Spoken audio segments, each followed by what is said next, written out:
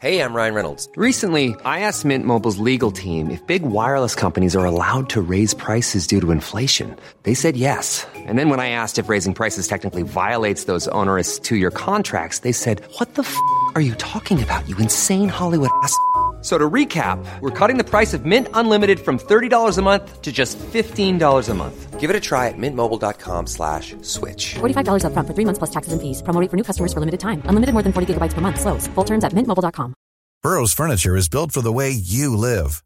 From ensuring easy assembly and disassembly to honoring highly requested new colors for their award-winning seating, they always have their customers in mind. Their modular seating is made out of durable materials to last and grow with you.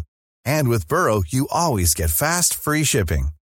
Get up to 60% off during Burrow's Memorial Day sale at burrow.com/ACAST. That's burrow.com/ACAST. burrow.com/ACAST. Welcome to Talking Business, a podcast produced in Melbourne, Australia. The podcast is available on the Acast app, the Apple Podcast Store, or wherever you go to get your podcasts. Or you can get it at the Business Acumen website at www.businessacumen.biz. I am Leon Gettler. My job is to review and monitor the week's news in business, finance and economics. I bring it all to you every week. This is episode number 42 in our series for 2019, and today's date is Friday, November the 15th. It's that time of the year. Your vacation is coming up. You can already hear the beach waves, feel the warm breeze, relax, and think about work. You really, really want it all to work out while you're away. Monday.com gives you and the team that peace of mind. When all work is on one platform and everyone's in sync, things just flow. Wherever you are, tap the banner to go to Monday.com. I'm Sandra, and I'm just the professional your small business was looking for. But you didn't hire me because you didn't use LinkedIn Jobs. LinkedIn has professionals you can't find anywhere else, including those who aren't actively looking for a new job, but might be open to the perfect role, like me. In a given month, over 70% of LinkedIn users don't visit other leading job sites. So if you're not looking on LinkedIn, you'll miss out on great candidates like Sandra. Start hiring professionals like a professional. Post your free job on linkedin.com/people today. First, I talked to Andrew McClellan, the CEO of Blue Chip, which has a technology that wirelessly tracks the identification and temperature of valuable samples such as tissue, blood, serum and plasma, which are stored in harsh and aggressive environments like liquid nitrogen. The Blue Chip technology centres on a miniature chip with 52 mechanical beams of different lengths, all responding at different frequencies. And I'll be talking to CommSec Chief Economist Craig James about the week ahead in the markets. But now, let's talk to Andrew McClellan. Andrew McClellan, tell us about the technology that goes into the Blue Chip tracking device. Yeah, so Blue Chip has a unique patented technology, which is a MEMS device. It's a micro-electromechanical system embedded in a 1mm cube piece of silicon, which is very small. What's really quite unique about our technology is that it actually it works and survives in very low temperature conditions, including down to liquid nitrogen conditions. How cold is that? It's minus 196 degrees, which is very, very cold. And at those temperatures, typical electronic devices don't operate, and electronics won't operate. So competing technology like RFID type technology, which is like your passcode for the door, doesn't work. Doesn't typically work in those conditions.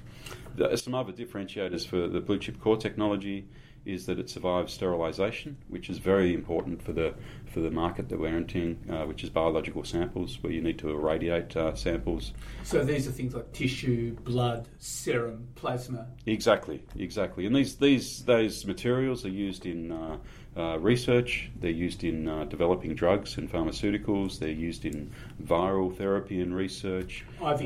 IVF absolutely is a big market, where cryogenic liquid nitrogen, freezing of samples is really important.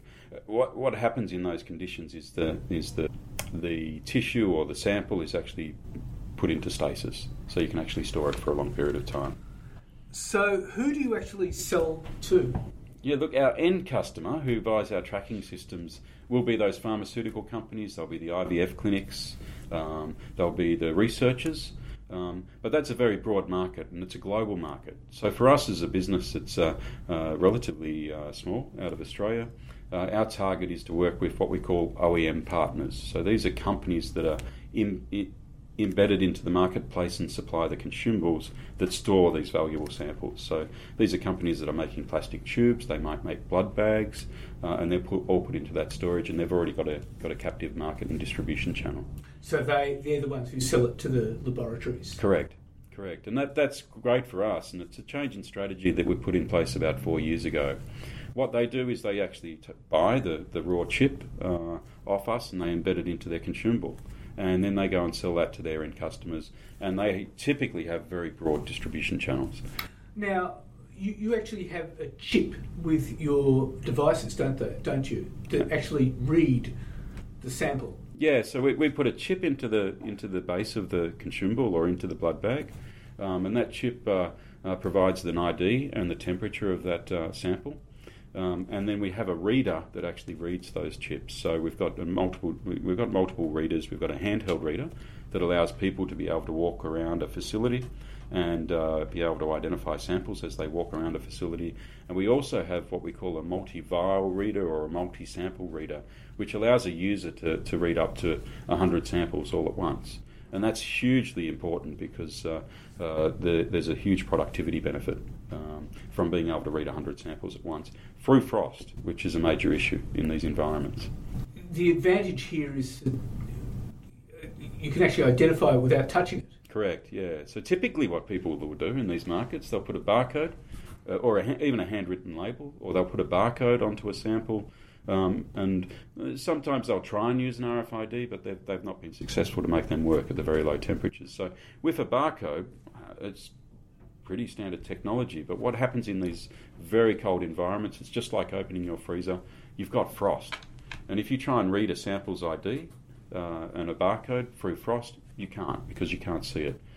So then what the users would typically do is they need to wipe the frost off with their finger, or they need to thaw the sample, which is a productivity issue and also a quality issue. And that's hugely important for us, that you don't have to wipe the frost off. You can actually read through the frost, and you can do up to 100 samples at once in about 20-25 seconds. And we're already finding that some of our end customers, some of our OEM partners' end customers are identifying very significant productivity improvements. Now, this technology is all yours? You're the ones that developed it? Yeah. It was developed by a professor, Professor Ron Zamoud, developed here in Melbourne.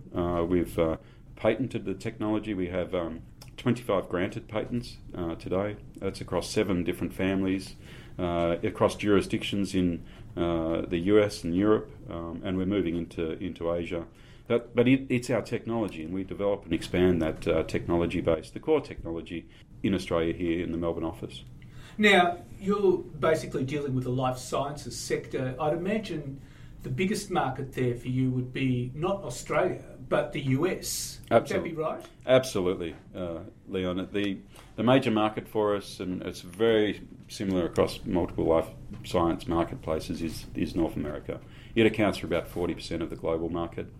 And when we're talking about over 300 million samples going into store a year, that's a large number, and it's growing quite dramatically. 40% in the US. Europe's the next major market, which is about 30 to 35. Then we deal also into Japan and China. So they're our targets, but we've got a big focus on the US, and we know that if we are able to succeed in the market in North America, we'll be a very successful company. So who are your major buyers in the US? At the moment, we're a growing business. So we've been around for some time, but we're now starting to get some traction in the marketplace. We've got a major customer, a company called LabCon, who's based in San Francisco Bay Area. They manufacture about 1.5 billion consumables a year for the life science marketplace globally, but primarily in North America. So they're our most well-progressed customer, and they're purchasing readers and chips off us as we sit here today. And they're the biggest, are they? They're a major player in the consumables marketplace. And so terms of growth, I mean, are you looking at other sectors? I mean, surely I could see the potential for you to, say, go into food production, for example, or, dare I say, the defence industry. Look, I mean, are you looking at any of that? Yeah, look, we know there's a number of associated industries which we're able to enter and progress. But for us, where we are at the moment, it's really about securing our primary target market, and we maintain a very strong focus in our current market, which is the biopreservation marketplace. It's a small part of the overall life science marketplace, so we see some opportunities in the broader life science marketplace. And when we're talking about 300 million samples plus a year going into store, and for us, each of the chips that we place into there is best to think about as around $1. So we value our market at around 200 million. So if we can penetrate that biopreservation marketplace and get a good share there, we can run into the millions of chips a year delivery into that marketplace, and the tens of millions. We've got a very good launching pad to enter into adjacent marketplaces. And you would be quite a discreet company doing that. You'd be one of the few in that space. Really, we are the only company that can actually identify and the ID and the temperature of samples in the very harsh environments and the very low temperature conditions. There is no other technology that's able to do what we can do. That's quite impressive, which gives you a global market. Absolutely. That's really quite... Now, tell me, I mean, you would have a lot of people doing R&D here, surely? Yes, our team is primarily based in Melbourne, in our office here in Scoresby. We've got about 15 people on the ground here, primarily doing R&D. We've got a very skilled workforce, and we're really proud of that fact. We've got 3 PhDs on the team, all with a technical background, and we've also got a couple of masters in engineering, and 3 of us have got MBAs as well. So we've got a very strong and skilled and talented team. We do our development here, and that's really important because we're a technology company. IP is very important to us, but it's the people that actually understand and know the technology, and they're what we've got on the ground here. How do you attract that sort of talent? What do you have to do? Look, it's interesting. It's interesting work. We're doing things that nobody else in the world can do, and that's actually very exciting. And when you're attracting people that have got a technical background, it's a pleasure.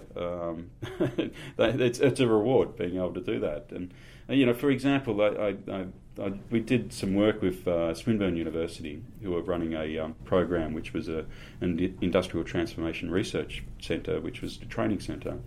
We supported a PhD student who was a mechanical engineer by background to go back to uni, and he worked solely with Blue Chip on his PhD, and he's now submitted his thesis. He hasn't quite been accepted yet, but that's fantastic, and he's now working full time for us as a business, which is a fantastic outcome. Now, interestingly enough, he's actually on board as a product manager. Now, that sort of mindset and opportunity to be able to do and customise and deliver to what our end customers are after is really exciting. So Blue Chip is also very much about developing local talent as well. Absolutely, yeah. Well, that's quite intriguing. And Andrew, thank you very much for your time. Great, thank you very much, Leon. And now let's talk to CommSec Chief Economist Craig James. Well, Craig James, what's ahead in the week? Well, it's a relatively quiet week when you compare it, with previous weeks where we've had things like wages and unemployment, sort of data out. But over the coming week, we've got a couple of speeches from Reserve Bank, sort of officials to focus on. But so not a lot of sort of top shelf indicators. On Monday, we've got a speech by the Reserve Bank Governor Lowe at the Trans-Tasman Business Circle. So certainly that'll be closely watched, sort of see whether he provides any further information on the road ahead in terms of interest rates. Are we going to see any further interest rate cuts, or are there unconventional sorts of monetary policy measures that will come through? We've got the usual weekly reading of consumer confidence, which happens on Tuesday. Also on Tuesday, we've got a speech by another Reserve Bank official, the Assistant Governor Christopher Kent. So again, we're watching that fairly closely.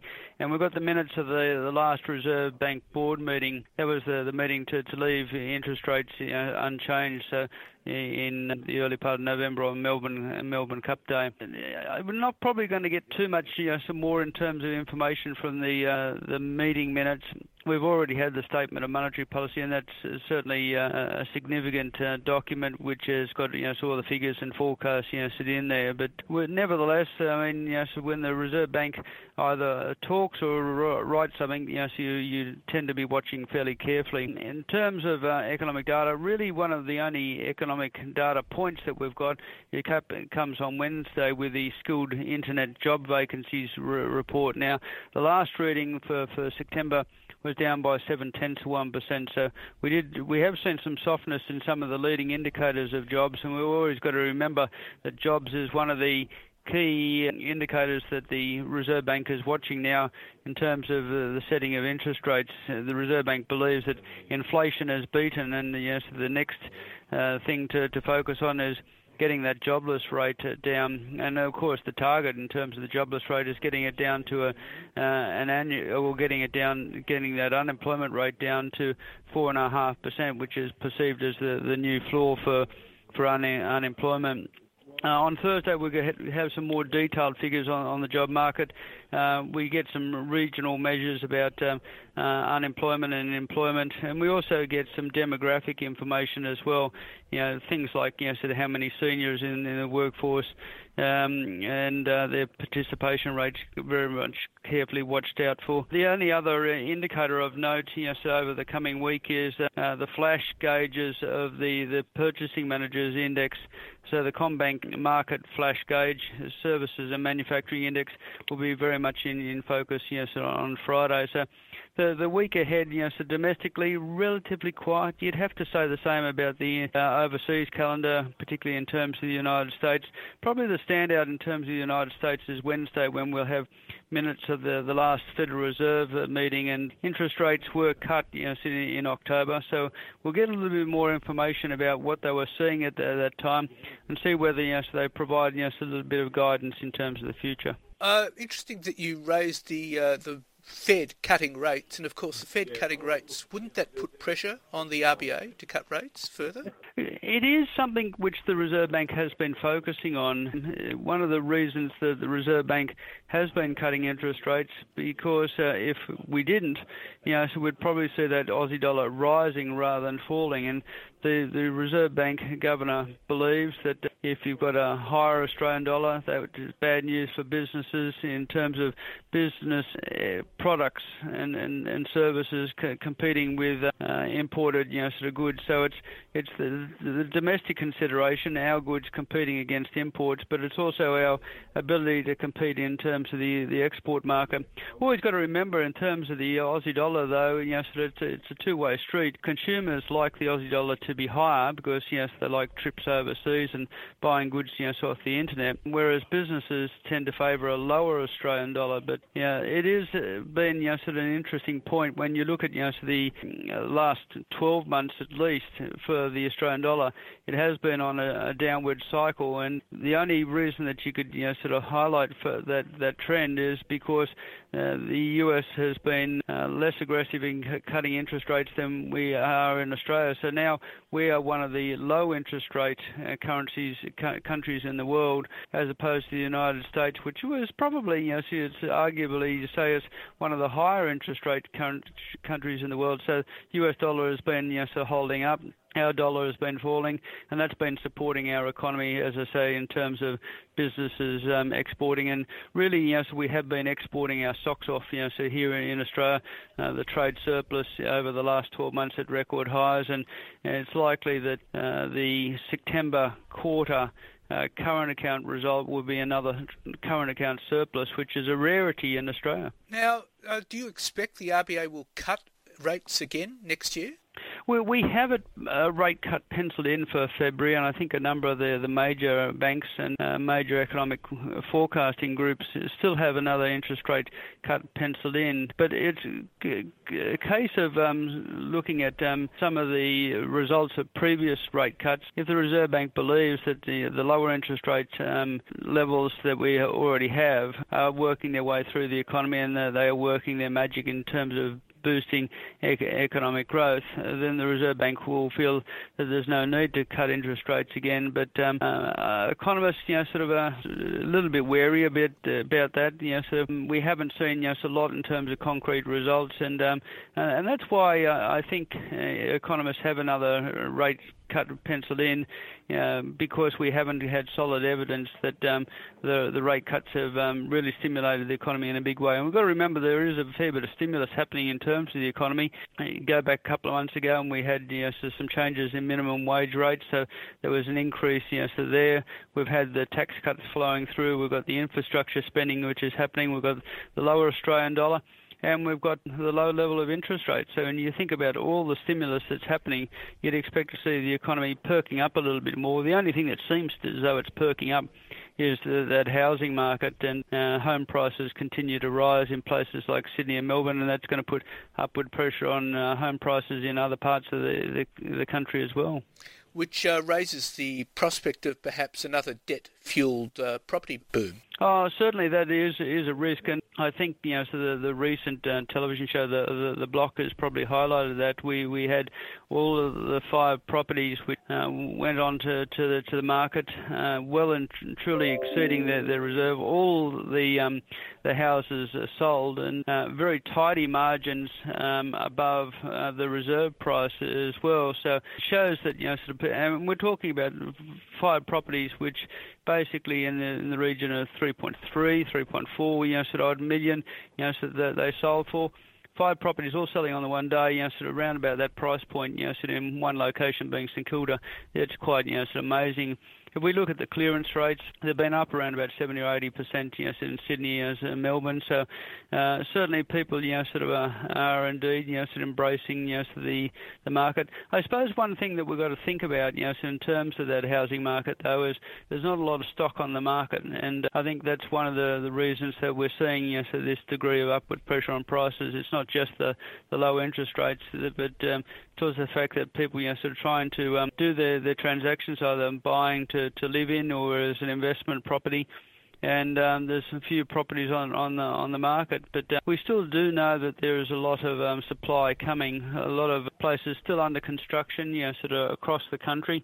You see the cranes on the horizon in most of the capital cities, and more of that stock coming on to the market will prevent, I think, home prices going on a tear like we've seen in past years. And of course, we've also got population growth is continuing, and there's not enough properties that are coming on the market to meet that, which means prices will continue to rise.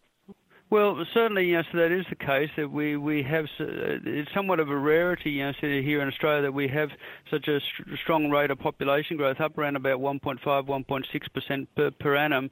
And if the people keep coming, you've got to keep on building the homes. The other interesting thing is that the home size, the household size, is continuing to fall. So we have something like 2.4 people per home. And what that means is that when your household size is coming down, you may have to build, more homes to be able to accommodate, people's needs. So, that's why we are seeing, a significant building of apartments. And the recent CommSec report shows that house size continues to fall. We have got a preference for smaller homes, nowadays than what we've done in the past. Something much more appropriate to our needs. And certainly one of the reasons is the fact that people's needs, have changed. To smaller households around the place, more households but smaller households. But we've also got to highlight the fact that if the cost of housing is significant and the cost of land is significant, so that's a reason why, smaller homes are being built, as well. So while there has been a downtrend over time in Australia to building, more apartments and smaller houses, you've still got to remember that, on an international scale, that Australians are building some of the biggest homes in the world. So we're not really skimping too much, so it's still the case that we are still building big homes. Well, Craig James, thank you very much for your time. It's very, very informative, and I'm sure the listeners will take it on. Thank you very much. Not a problem at all, thank you. So what's happening in the news? Well, in a heavily anticipated speech on the economy on Tuesday, President Donald Trump said the US will increase tariffs on China in case the first step of a broader agreement isn't reached. If we don't make a deal, we're going to substantially raise those tariffs, he said in a speech to the Economic Club of New York. They're going to be raised very substantially, and that's going to be true for other countries that mistreat us too. China is dying to make a trade deal with the US, Trump said, adding that he'd only sign it if it's good for American companies and workers. However, Mr. Trump said, we're close to clinching a significant Phase 1 trade deal with China. It could happen soon, but we will only accept a deal if it's good for the United States, our workers and great companies. Taking what amounted to a verbal victory lap on the performance of the US economy, which remains one of his strongest political suits for re-election in 2020, Mr. Trump declared that the theft of American jobs and American wealth is over. Noting the strength of consumers buoyed by employment and wages growth, which have kept economic growth positive, if well short of his pre-election promises of 4%, 5% or 6%, Mr. Trump hinted he would use that scope to press hard on trade. And the world faces a relentless upward march in greenhouse gas emissions from energy production and increasing strains on all aspects of energy security without dramatic changes in energy policies by countries around the world.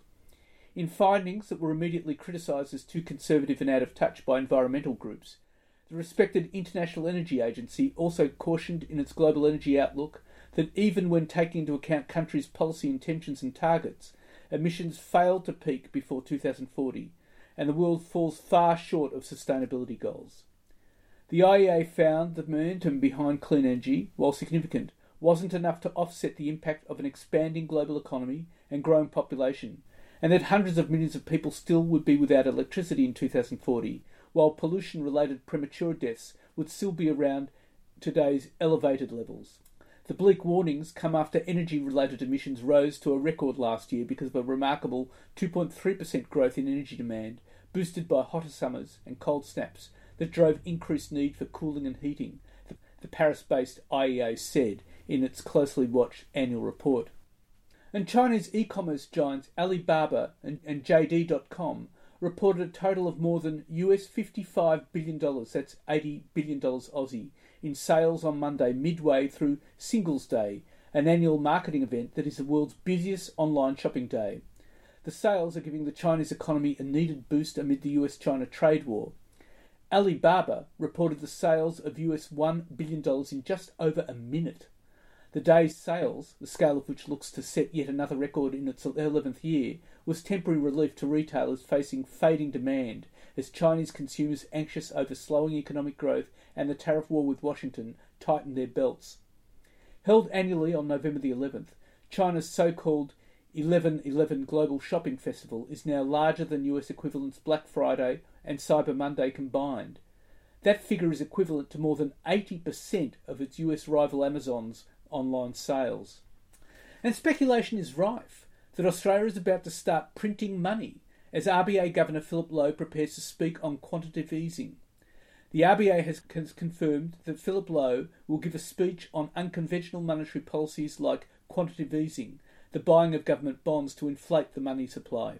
The speech, titled Unconventional Monetary Policy, Some Lessons from Overseas, will be delivered at the annual Australian Business Economists Dinner in Sydney on the 26th of November. And Australian wages rose 0.5% in the September quarter 2019 and 2.2% through the year, according to figures released by the Australian Bureau of Statistics. And the NAB monthly business survey showed a small improvement in the month, with conditions edging up 1 point and confidence lifting 2 points, though both conditions and confidence remain below average. Mining, construction, finance and recreation services all contributed to the monthly gain in business conditions. Manufacturing and transport were the largest detractors. Retail business conditions have been stable for the past few months, but remain deep in negative territory. And Roy Morgan business confidence dropped 4.6 points to 106 in October, putting it at its lowest level since the federal election in mid-May. The fall was heaviest in forward-looking indicators, with the largest decline concerning business prospects this time next year. Even so, a slim majority of businesses, 50.4%, say the coming year is a good time to invest in growing the business. The October 2019 business confidence level is 7.1 points lower than it was a year ago, and 9.5 points below the long-term average of 115.5. And Australian retailers are in for a bleak Christmas. According to the Deloitte's annual Christmas Retailers Survey report, positive sentiment is down re-Christmas trading, in strong contrast to 2018, when they were approaching the season with a strong sense of optimism. Only 62% of retailers expect to see higher sales this Christmas compared to last year, down from 80% last year. Just under 40% are expecting to see some form of Christmas period margin decrease. 39% will be discounting pre-Christmas to help drive sales. Digital continues to be a standout, with 58% expecting to see growth of 10% or more in online Christmas sales. Only 72% expect to see positive sales growth in calendar year 2020, down from more than 90% for 2019.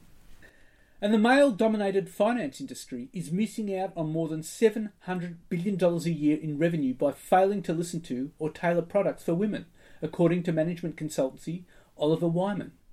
Many products that appear gender-neutral actually default to men's needs, with wealth products in particular not consistently designed for women's financial lives, the report said. For example, if insurers sold life policies to women at the same rate as to men, they could generate $500 million in new premiums, Oliver Wyman estimated. Women also tend to hold more of their assets in cash rather than stocks and bonds, costing wealth and asset managers a potential $25 billion in fees. The problems are compounded by a lack of women in senior management in the finance industry. Just 20% of finance executives globally are women, up from 16% in 2016, the report said. The industry continues to grapple with many of the same challenges as it has in the past, including the mid-career gap that holds many women back, it said. And another day, another set of quarterly results from the NBN Co, the company rolling out Australia's broadband network, but little change from earlier quarters. For the first quarter of FY 2020, the company said it had recorded losses of $1.18 billion compared to $875 million a year earlier. Revenue reached $876 million, an increase of 41% on the corresponding quarter a year ago. And Commonwealth Bank has confirmed it is facing 7 separate class action lawsuits as the Australian Institute of Company Directors calls for a tighter regulatory regime for companies' funding actions brought on behalf of shareholders. CBA Deputy Chief Executive David Cohen said the bank was facing 7 class action lawsuits, including 3 relating to its Colonial First State superannuation business, 2 over its AUSTRAC money laundering failures, and 1 in the United States relating to alleged interest rate rigging. The bank agreed to provide specific details on the cases to the House of Representatives Economic Committee after Liberal MP Jason Falinski raised concerns about foreign litigation funders making huge returns on actions in Australia. The new political focus on class actions comes after a landmark decision by Justice Jonathan Beach in the Federal Court last month in a shareholder class action relating to Myer. The court found that investors who paid an inflated price as a result of misrepresentation could receive compensation without needing to prove actual reliance on the misrepresentation, a principle known as indirect or market-based causation. And Commonwealth Bank has bucked the trend of weakness that has pervaded the banking sector, with a first quarter cash profit to September 30 up 5% to $2.3 billion. The bank has not revealed any additional customer remediation in the update. The bank has so far provided $2.2 billion in customer refunds and program costs.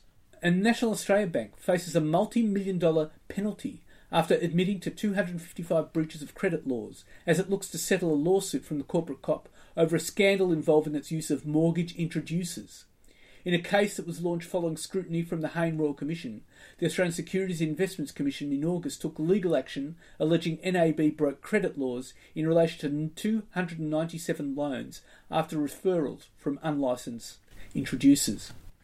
And the weak advertising market has pushed Nine to downgrade its full-year earnings forecast, and the media business is now expecting low single-digit growth. Nine Chief Executive Hugh Marks warned investors at the annual general meeting that despite confidence that the company will continue to gain market share in free-to-air television, the ad market remains challenging. In December last year, Nine completed a $4 billion merger with Fairfax Media. The deal bought in a 59% stake in real estate classifieds to business domain, the other 50% of streaming platform Stan that it didn't own, a majority stake in Macquarie Media, which it has now fully acquired, and publications such as the Australian Financial Review, the Sydney Morning Herald and The Age. And competitor Seven West Media, it says it expects its earnings before interest and tax to be at the lower end of its guided range between $190 million and $200 million. It also expected the metropolitan television market to be down mid-single digits for the financial year. And floods in Queensland have hit Incitec Pivot's profits. Incitec Pivot's fiscal year net profit dropped to $152.4 million, down from $207.9 million in the same period a year ago. The firm took $140 million of non-recurring items in the year, mainly relating to flooding in North Queensland. Revenue climbed to $3.92 billion from $3.87 billion. And Qantas has pledged to cut its net carbon emissions to zero by 2050, breaking ranks with its global airline peers at a time when aviation is under unprecedented scrutiny over its contribution to climate change. The Australian carrier will become the second airline group in the world to make a zero net emissions commitment, which it plans to achieve through fuel efficiency and the use of carbon offset schemes. Qantas's goals go beyond its previous pledge to cut emissions to half their 2005 level by 2050, which is in line with most other airlines and their global industry body. Qantas Chief Executive Alan Joyce said the goals would result in the airline group, including budget arm Jetstar, capping net emissions at their current level of about 12 million tonnes from next year, and then cut it gradually over the next 30 years. Aviation contributes about 2% of the world's carbon emissions, and that is likely to grow as the number of people flying double every year between now and 2037, according to International Air Transport Association forecasts. And Elders says it can withstand the fallout from the drought and still make a solid return in tough times. The company says the drought in New South Wales and southern and western Queensland was impacting earnings in those areas, but the Elders business was diversified across geographies and products and in a solid position to withstand the worst of it. The summer cropping season was likely to be down about 30%, but Elders expects a winter cropping season to be around average. And businesses bidding for federal government contracts will have to disclose links to overseas tax havens, part of a plan by Centre Alliance to establish a public register targeting tax avoidance. Senate power broker Rex Patrick has introduced legislation requiring any federal procurement deal worth more than $4 million to be subject to new reporting requirements, following advice from the Tax Commissioner. For construction projects, a higher threshold of $7.5 million would apply. And BHP plans to expand in oil and gas after quitting a disastrous foray into US shale, defying investors who want the world's biggest miner to cast off the business. The company's petroleum head said the business is set to deliver strong returns and cash flow through the 2020s and beyond, supported by high potential projects in the Gulf of Mexico, Western Australia and Trinidad and Tobago. Petroleum, which accounted for about 16% of BHP's underlying earnings in 2018-19, could potentially generate margins of more than 60% over the next decade, Geraldine Slattery, President Operations Petroleum, told a briefing. Excluding the shale business, the company's oil and gas arm has long had some of the strongest returns in the group's portfolio, including iron ore, copper and coal. With projects awaiting approval, the division could support average annual volume growth of up to 3% in the decade to 2030 and deliver average internal rates of return for major projects of around 25%, she said, at the company's first petroleum briefing since 2016. Slattery says in a decarbonising world, deep water oil and advantage gas close to established infrastructure can offer competitive returns for decades to come.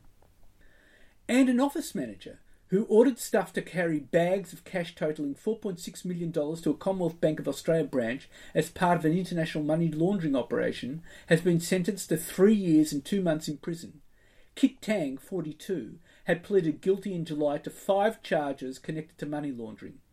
Tang ran CC&B International, which purported to be a meat exporting business in Springvale, Melbourne. He was described as a man on the ground for siblings Billy and Connolly Leung, who ran CC&B from their Hong Kong base. And that's it for this week. And next week I'll be talking to George Simalis, the CEO of IQ Group Global, a group of companies dedicated to developing early-stage bioscience assets. And then I'll be talking to Indeed economist Callum Pickering, looking at the latest figures for Australia's unemployment and wages growth. And of course I'll be bringing all the week's news. In the meantime, you can find me on Twitter at TalkingBizBLZ, on Facebook and on LinkedIn. And if you want, leave a comment. Have a great week, take care, be good, and looking forward to bringing you Talking Business next week. Hey folks, I'm Mark Maron from the WTF Podcast, and this episode is brought to you by Kleenex Ultra Soft Tissues, your ally to help tackle your allergy symptoms this season. I love the change of seasons, but nobody loves pollen and all those other things floating in the air that make you sneeze during this nice weather. Kleenex Ultra Soft Tissues are hypoallergenic and allergist approved, so fight back against watery eyes and runny noses without worrying about irritating your skin. For this allergy season, grab Kleenex and face allergies head on. When you make decisions for your company, you look for the no-brainers. If you have a lot of mailing to do, Stamps.com is the ultimate no-brainer. Use the Stamps.com mobile app to mail everything you need to keep your business running with up to 89% off USPS and UPS. Make the same no-brainer decision as over 1 million other businesses with Stamps.com. Use code PROGRAM for a special offer. That's Stamps.com, code PROGRAM.